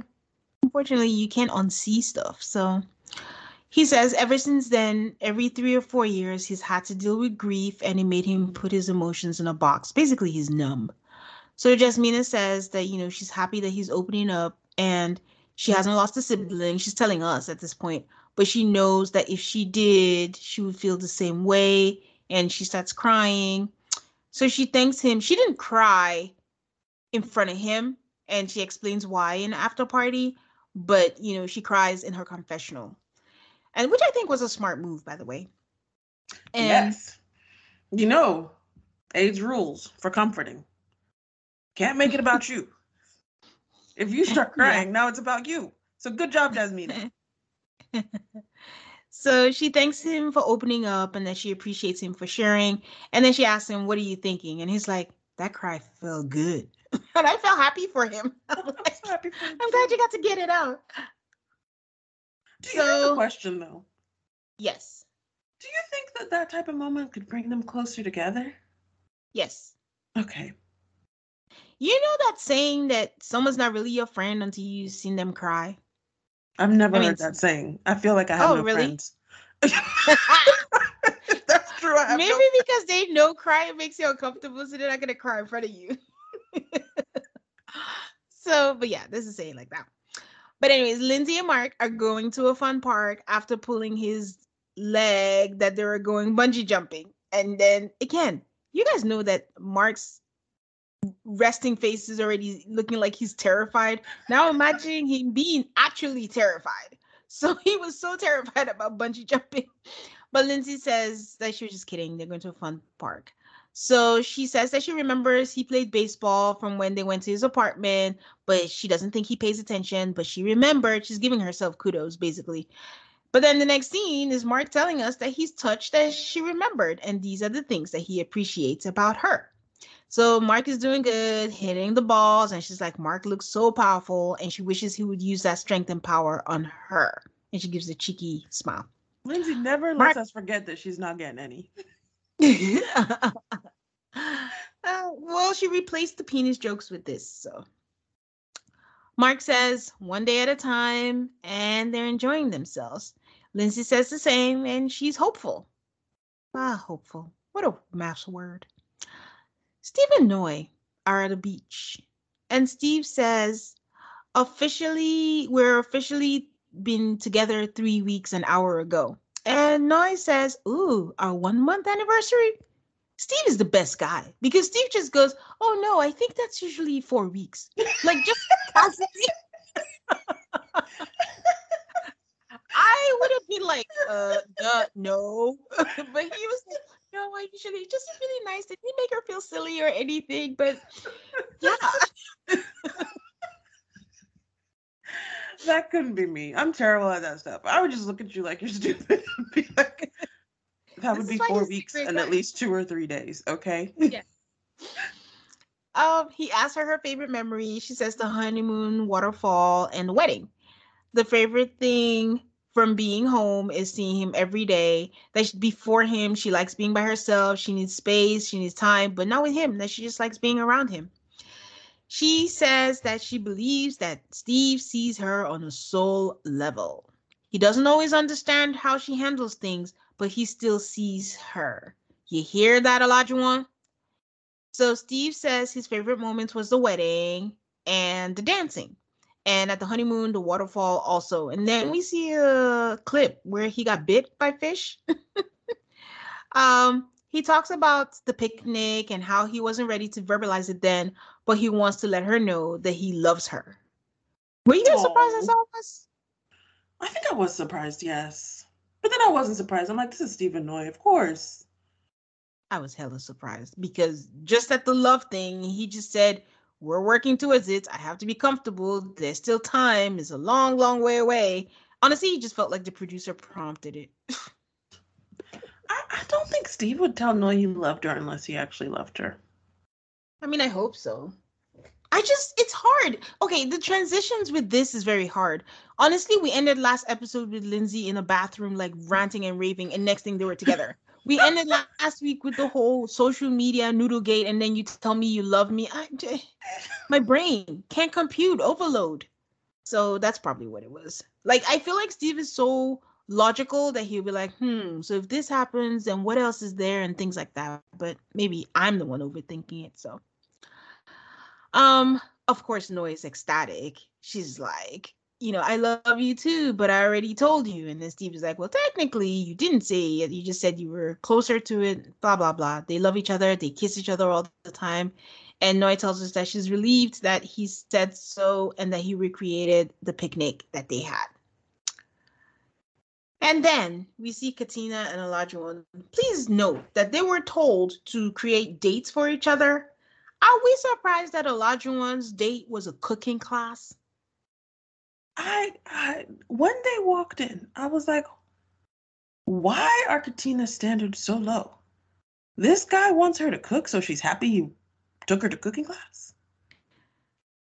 I asked you last week, and I think you thought I was doing the most, but I'm like, what happened when Olajuwon was growing up? What is his fixation on food and cooking and stuff? Like, what is it? How was he eating before he got married? Did he think he wasn't going to eat until he got a wife?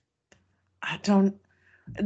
This question needs to be deeply explored. And I think what annoys me is when the therapists come, they're going to explore it in the framework of this relationship. Yeah. And it needs to be a separate, severed issue. It needs to be a question to Olajuwon. He needs to explore what the hell the cooking and the cleaning has to do with his ideas. Because it looks like he made an agreement or something not to talk. We don't hear anything about his childhood or anything. So I don't even think they can ask, like, growing up, is that what you saw or anything? So I don't know. We're not going to get answers, it seems. So anyways. So Olajuwon says that well, he spins it and says that she told him that she likes salmon, but they haven't had it since they got married. He had to throw in that dig. She wants to cook it. She says she wants to cook it, but she hasn't. So he wants to show her as much effort as he has and what he wants his wife to be on the same page as him. And he just wants her to stop waiting for him to tell her and to just do it. Nothing about this sounds right. So once again, she spins his stuff and is like, "Oh, I don't enjoy cooking." And the fact that he's like, "I'll cook with you" is nice. Like, okay. And then she started by saying, obviously, the way to his heart is cooking. And then they see a montage of how cooking is a way to his heart. I'm like, I don't know. It just looks like punishment. So she says that she's going to make sure she does it for him so it can be a yes on decision day. I just, anyways, they're eating Oh, after just the one thing. chef. Did you notice that they had some Afro beats as our Oh music this no. week? Little Oh, I Afro beats. Probably the first time on MAFS. There was a Washington Post article about how Afro beats are taking over, and me and Tane, being who we are like, they've been around for, a while. Oh, I didn't. I thought it was like Caribbean because the chef was and the food they were cooking was all Caribbean island food. So, are you sure it was Afrobeats? Now you're making me doubt myself. But at the Because time, I I would was have sure it heard was it. Afro beats. Now I want to go press play, and see. Because I feel like I would have heard it and recognized it. But I don't know. I don't know. I can check before. Okay. So they're eating, the salmon, what was it? The shrimp, coconut shrimp. Mm-hmm. And Elijah says this is the happiness that he needs. And Katina is like, boy, you acting like I haven't fed you since we got married. And he goes like, no disrespect, but you haven't fed me on this type of level. He says How that rude. You guys have to understand, the only appropriate reaction to someone saying this to you is to never cook for them again. the thing is, these kind of men know the kind of women they do this shit to, because I'm just like, she's gonna take your shit. That's why you're doing this, because this is ridiculous. And again, this goes back to, remember the panel, the experts with Kevin Frazier, when they were all like, "Oh, Katina's gonna give shit to all these people." Whatever. This is why you don't stereotype people. But I feel like I'm trying to be like kinder to Katina, because I do think that it's just a trauma resurfacing. She hasn't said so. This is me just speculating, because her reaction just doesn't seem, there's something off about it. So I don't know. He says that from what he sees, Katina worked on herself independently. Like, she told herself she doesn't want to go to clubs, she doesn't want to drink anymore. But just because you did that doesn't mean you're ready for marriage. And the question is she enough woman for me as a wife? Who the fuck do you think you are? That was I mean, that's my only reaction to that. I had a Like, lot of I would love for Olajuwon to explain to us what exactly he is offering. I'm not hearing you say he has the money to where she can be a full-time cook and housekeeper that he was looking for. I just I'm not hearing him say what he, and I said money. I'm not hearing Olajuwon say like emotionally or support or like there's a lot of things that you're supposed to be as a husband, and I'm not hearing him say that he's doing these things. I just even noticed his job title, which was weird. When the guys were talking, they just posted it on there. He's a wastewater operator. I don't know how much they make, but isn't the equivalent of a woman cooking and cleaning the man going out to hunt? So I, I don't know why the world didn't stop for us, but it stopped for them. And then their responsibilities evolved, because this is very ridiculous. And I don't know, part of me is like, okay, Olajuwon, have your expectations. You want a wife who cooks and cleans. The way you're communicating this and the way you're going about this is terrible. Terrible. You're not entitled to this. You can ask and see what happens, but your level of entitlement about what you think you deserve and the way you're reacting is not cool. It's not. The immediate thoughts I had when he made that statement was, we have no knowledge of his background because I just want to know where these expectations came from. I want to know if his mom always cooked. I want to know if these expectations are because Katina is black, and where the fuck are the experts? I just I just feel like in recent seasons the experts take too much of a backseat. I don't care how many times they come into the house and say, we get daily feedback and all the things that you do. You need to jump in because, quite frankly, this bordered on verbal abuse. That's just my thought on this, and I'm just like, where are they at this point? I don't think it bordered. I think starting from basically throughout this whole episode, it just has been verbal abuse. Okay, fair. And as they're eating, he asks her if this is something that she can do at home. She says that, she sees the areas where he puts more effort than her, and then he cuts her off again and says that she's still learning. And when it comes to marriage, there are just some things that he expects to already be there. Guys, imagine this with him, his voice having that tone that Jasmina doesn't like. He's basically yelling at her. And he's just trying to figure out if she has that base. This is a human being we're talking about. He says, I have achieved big things. I bought a home. I've paid off my student loans. I don't have those problems anymore. You're still working on those things.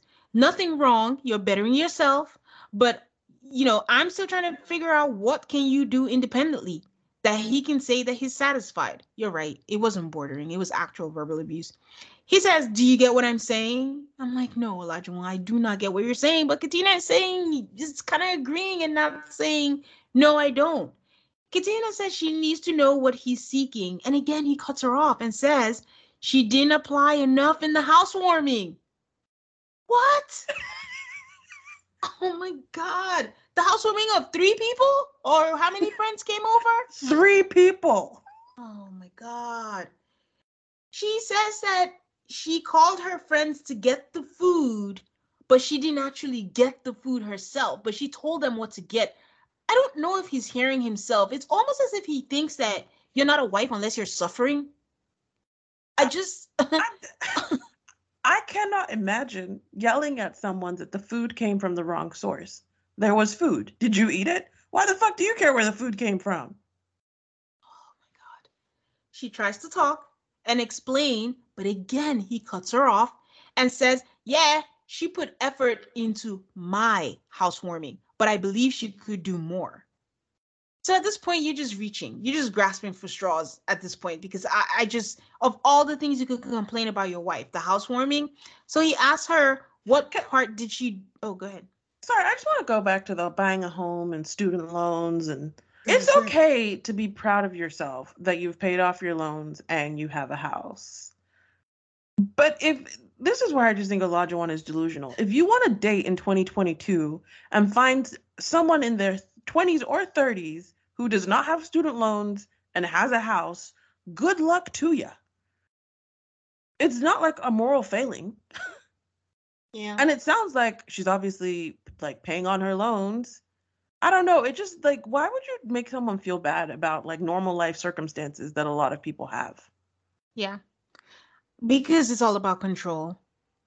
To me, I just think Olajuwon is looking for someone that he can control. But for me, it's also like, if you have an idea of what you want, do not go on Married at First Sight. The whole premise is you don't know, you don't get to choose, and it's more than likely going to come in a package that you don't want it to. So if you're not coming with an open mind, this is not for you. So he tells us, this is in his confessional. If you aren't going to cook, are you going to clean? What are you going to do? He says he can't settle with someone if he thinks they don't have a base on just being an adult, because they don't have enough life experience, and that's the disconnect that he has with her. Like I said, he's basically yelling, scolding, talking down to her right now. I can't even try to, if his issue was that, oh, you're not clean enough for me, or you're not, maybe have a conversation like, oh, I expect more, like I understand that it's different, but it's just, it bothered me, and I will work on my part to not be so particular about it and be understanding, but this is not what he's doing. He's saying you need to do this. And I think, He's like, in the history of the show, there have been so many couples who have, like, different ideas on housekeeping. It's, like, almost comical how many people have had these issues. There's a way to communicate about them, and this is not it. This, like, not at all. lecturing, scolding, paternalistic, I'm in charge of you, I'm the boss of you, and you need to meet my standards. This is not how, like, healthy relationships function. Mm-mm. So yeah, he's basically yelling, scolding, talking down to her right now. He tells her that he cares for her so much, but he needs to know that she has picked up and needs to know who he's married to, and asks her, are you a fast learner? Katina just says she needs a break. He's babbling on, and she's like, I need a break. I can't do this. And he tells her, I have to be real with you. I have to keep you grounded. Who asked for it? Who asked And you? when, And if someone says they need a break, that would be your cue to shut the fuck up, as you should have before. of course he didn't. The And look, when I he really, says, like, not the same thing. But you like, as I'm watching Katina be talked to this way, and, like, she starts turning her face away and doing stuff with her hair, like, he really hurt her. mm-hmm. And she said, I need a break, and he kept on going. And she just told you that she said she was never going to cry in front of a man. So obviously she's trying to hide her face, because she's not just crying in front of you. She's crying in front of all of us. It was really not fun to watch someone be treated like this. It It really wasn't. hurt, actually. It was so uncomfortable. So uncomfortable. I felt so much for her. But anyways, he says he needs to keep her grounded. And when he says yes, that he needs to know that she can keep things going if he breaks a leg, because he can't say that about her now. And I'm like, people. There are maid services and there are restaurants. Like, this is like, if I break my leg, we're gonna starve. Get the fuck out of here. I really wish she told him to kick rocks and just walked off. But she's like, I can't say that about you right now. He's like, I can't say that about you right now, and only time will tell. And she says, like, I can't sit here and tell you that I'm not woman enough. I would never do that. And he's like, and that's okay. That's okay. But she tears up in her confessional to the point where, like, she's not even saying anything. She's just tearing up. And I can just understand. I feel like he just bubbled up all her insecurities. If I recall, she told us that she was always seen as the side chick, as not being good enough to be a girlfriend. And here is this jagged edge motherfucker telling her that she's not good enough to be called a wife. And for those who don't get it, I'm calling him jagged edge because I don't know if you noticed, his hairline was missing like a chunk. So he doesn't even have edges. There's like pieces that looks like a map that's missing. And you have the audacity to call this beautiful woman with a good soul and tell her like she's not good enough because she can't cook. Weirdo. So she tells us that she wanted to be married so bad, and this whole thing just makes her feel really bad. And then we cut back to them sitting. She's actually tearing up in front of him. And this is a reaction I honestly feel that he wanted. I feel like he wanted to break her. Which is so sick. But it's like he heard, oh, I don't cry. And he's like, well, how can I make you cry? Yeah. Oh, it's disgusting. Yeah. You just go to the point. Because remember, this is the same guy that tested her during the honeymoon. He said, I just wanted her to push back. He's one of those women. For anyone who's really into reality shows, there's a show, it's a British UK show, and this man cheated on his girlfriend. And then the girlfriend said, why are you treating me this way? He's like, why would I respect you? You stayed with me even after I cheated on you. So there are people who think this way. And maybe Elijah was the kind of person who's like, why aren't you pushing back? Why are you just accepting this? So I'm just going to push you and see, because he was really happy that she pushed back in the gym during the honeymoon. So I just think Olajuwon's way of thinking is already at a base level warped. It's a sick way. Why? I'm just like befuddled. Like, why would you want that? I'm very annoyed by Olajuwon's whole philosophy of building people up and molding people and coaching people. If you want to coach people, go be a coach. No one wants to be married to the coach. I'm going to say something. I don't know if it's going to be controversial. I don't know if people are going to agree with me or not. I don't need anyone to agree with me, but this goes back to last week when Katina's friend was concerned that she's the first Black woman that he's dating. I do not think, I'm 95% sure that I do not think that Olajuwon will have these same expectations if his wife was white. I don't know how to explain it. Some of you are going to understand, but I don't think it'll be the same. And I think that this is where I wish we had more of Olajuwon's background to give more insight into how his mind operates. I think that is a valid point. Yeah, I mean, it's no knock on anything. It's just we've seen it time and time again. Like, it's just the expectations are different. So what I would be curious about is if in Olajuwon's mind, he just always thought I will date white women, but then when I do eventually settle, he has this whole expectations because the way he describes what he thinks a wife is, you can tell, like, quote unquote, what he refers to as standards is so high, and it always has to be. And we've talked about it. We talk about it a little, even in Love Is Blind, where we feel like the way Jared talks about Iyanna and the best thing about her is her strength. But when he talks about Mallory, it's not her strength. It's that she's fun. She's allowed to. There's just always these little microaggressions that happen in dating where there's just more expectation when it comes to from Black men when it comes to Black women. You're expected to be a ride or die and all that good stuff. So that's where, you know, my thinking is coming from. We'll never know, but it's just I would be curious if any of his exes came out and if this was the case or not. Me too. Because when people are this fucked up, you're just like, but how? How did this happen? Yeah, how did you get here? How did you who let you loose upon the world to treat people this way? Because Katina's a person. And you should there is no person on earth who deserves to be talked to the way she was talked to this entire episode. Not a one. None. So I would love to know where Olajuwon got the idea that it is okay to talk to a human being like this. Yeah. Let alone your wife. Oh my God. And I have to say, I'm like I'm really invested in the ideas of sports coaching because I watch a lot of sports with strong histories of abusive coaching. I'm actually more inclined to say that that attitude comes from coaching. That is what football coaches are like. I understand, but I think with the coaching, there's no gender involved that I think this is different. Very true, but I think that's a factor. I really do. Well, maybe I don't think it's a factor because there are all these men who have no inclination. We're not even in athletic, but they still have this misogynistic power trips, and it had nothing to do with sports. It's just an ingrained, bad, learned behavior.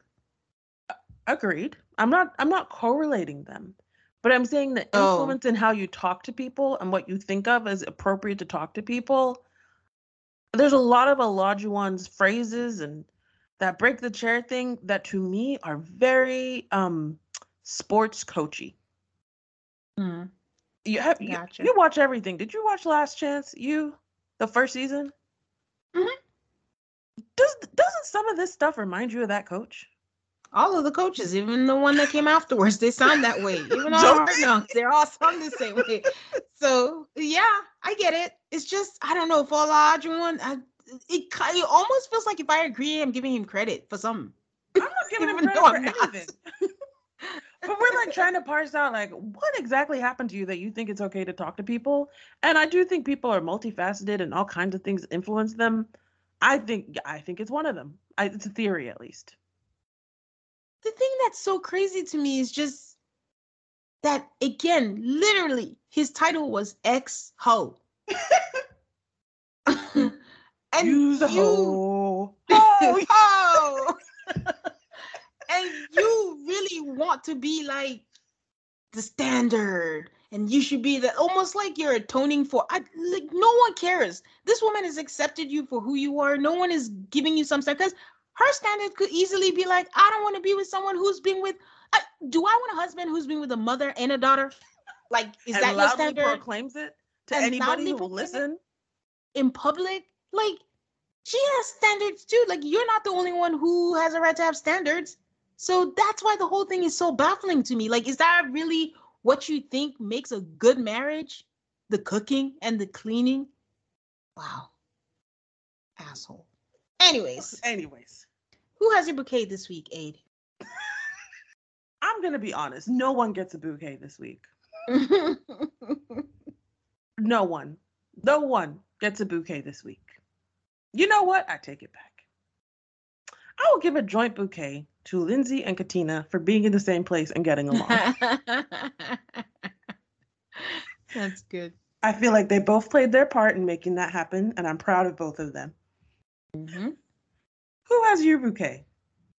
My bouquet goes to Michael. I know I've been hard on him. I've always said something right about him from day one, but it was a good episode for him. It's not easy to revisit the memories that are very painful and to be vulnerable. Oh, I hate myself. I said that word on camera. And I think he's genuinely trying with Jasmina, but he's just hitting a brick wall, and the brick wall is Jasmina.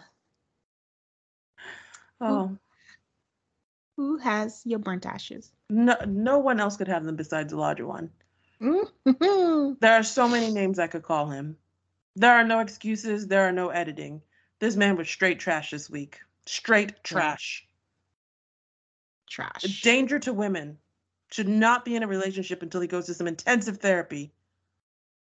And you know what's going to be annoying? Next week's going to come and they're just going to make up like nothing happened. That's so frustrating to me. So frustrating. Oh. Who has your burnt ashes? Oh, no one is going to get it. I mean, who else? No one else was in contention but that. So. Yeah, this week really sucked. I mean, the main centerpiece was Olajuwon, and everybody else wasn't in great shape either. All right, guys. As we said, we won't be here next week. Week after, we'll be back to our normal schedule. And that's it for this week. You can find Tane with Nana on the Rewatch podcast, where they're rewatching the original Sex and the City. They have just finished season 4. You can find us on Instagram and Twitter at AltarCallMAFS. That's ALTARCALLMAFS. We love hearing from you guys on social media. I know half of you are going to forget that we're not going to be here next week, but if you go on social media and you follow us, we'll remind you again. Yeah. We are available anywhere you listen to podcasts. Thank you so much for listening to our show. Don't forget to subscribe, and please give us a 5-star rating on Apple Podcasts or Spotify. And like we said, we won't be here next week, but see you the week after. And don't forget, we will have a Love is Blind reunion recap on our Patreon next week. Bye.